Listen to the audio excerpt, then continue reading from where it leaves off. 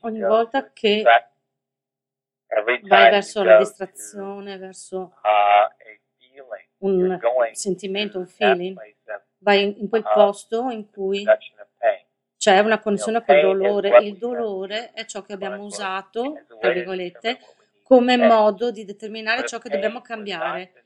Come sarebbe se non fosse questo, ma fosse la scelta di creare qualcosa di più grande? Dovete osservarlo in questo modo, come fonte per creare qualcosa di più, di cambiamento maggiore nel mondo. Altra possibilità, un mondo diverso. Gary? Sono Simone. Puoi parlare di più di questo? Perché io vedo il dolore, la sofferenza del non avere soldi o il dolore nel corpo.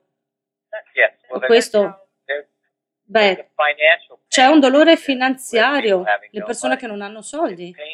Ed è doloroso non avere soldi, è doloroso avere troppi soldi.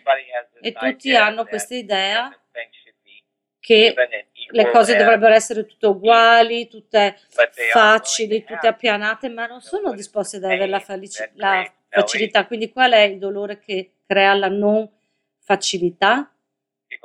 Le persone stanno sempre cercando qualcosa di sbagliato. Se guardi al torto o quello che è giusto, cerchi il dolore di evitare qualcosa. Quindi quando hai scelto il dolore della scelta o dell'evitare, cercando il giusto o il sbagliato, puoi distruggere e creare?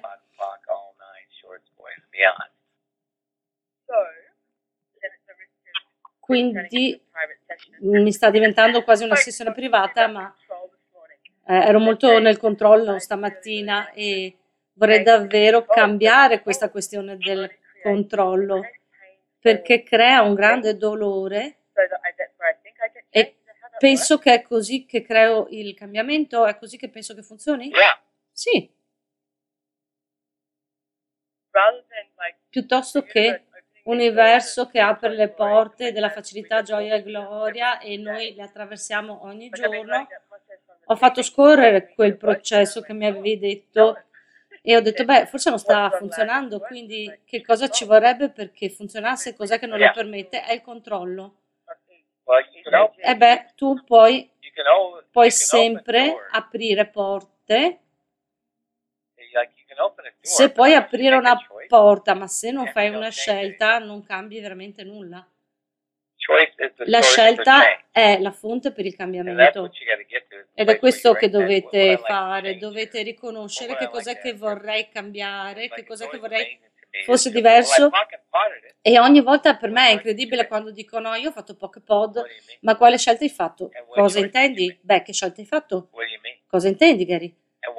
Quale scelta hai fatto? Ma devo fare una scelta? Sì, sì, devi fare una scelta. Devi fare una scelta per sapere che cosa creerai.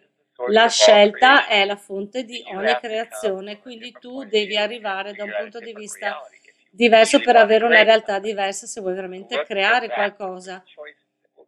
Vedere che cos'è la scelta che creerà, non la conclusione che eviterebbe qualcosa.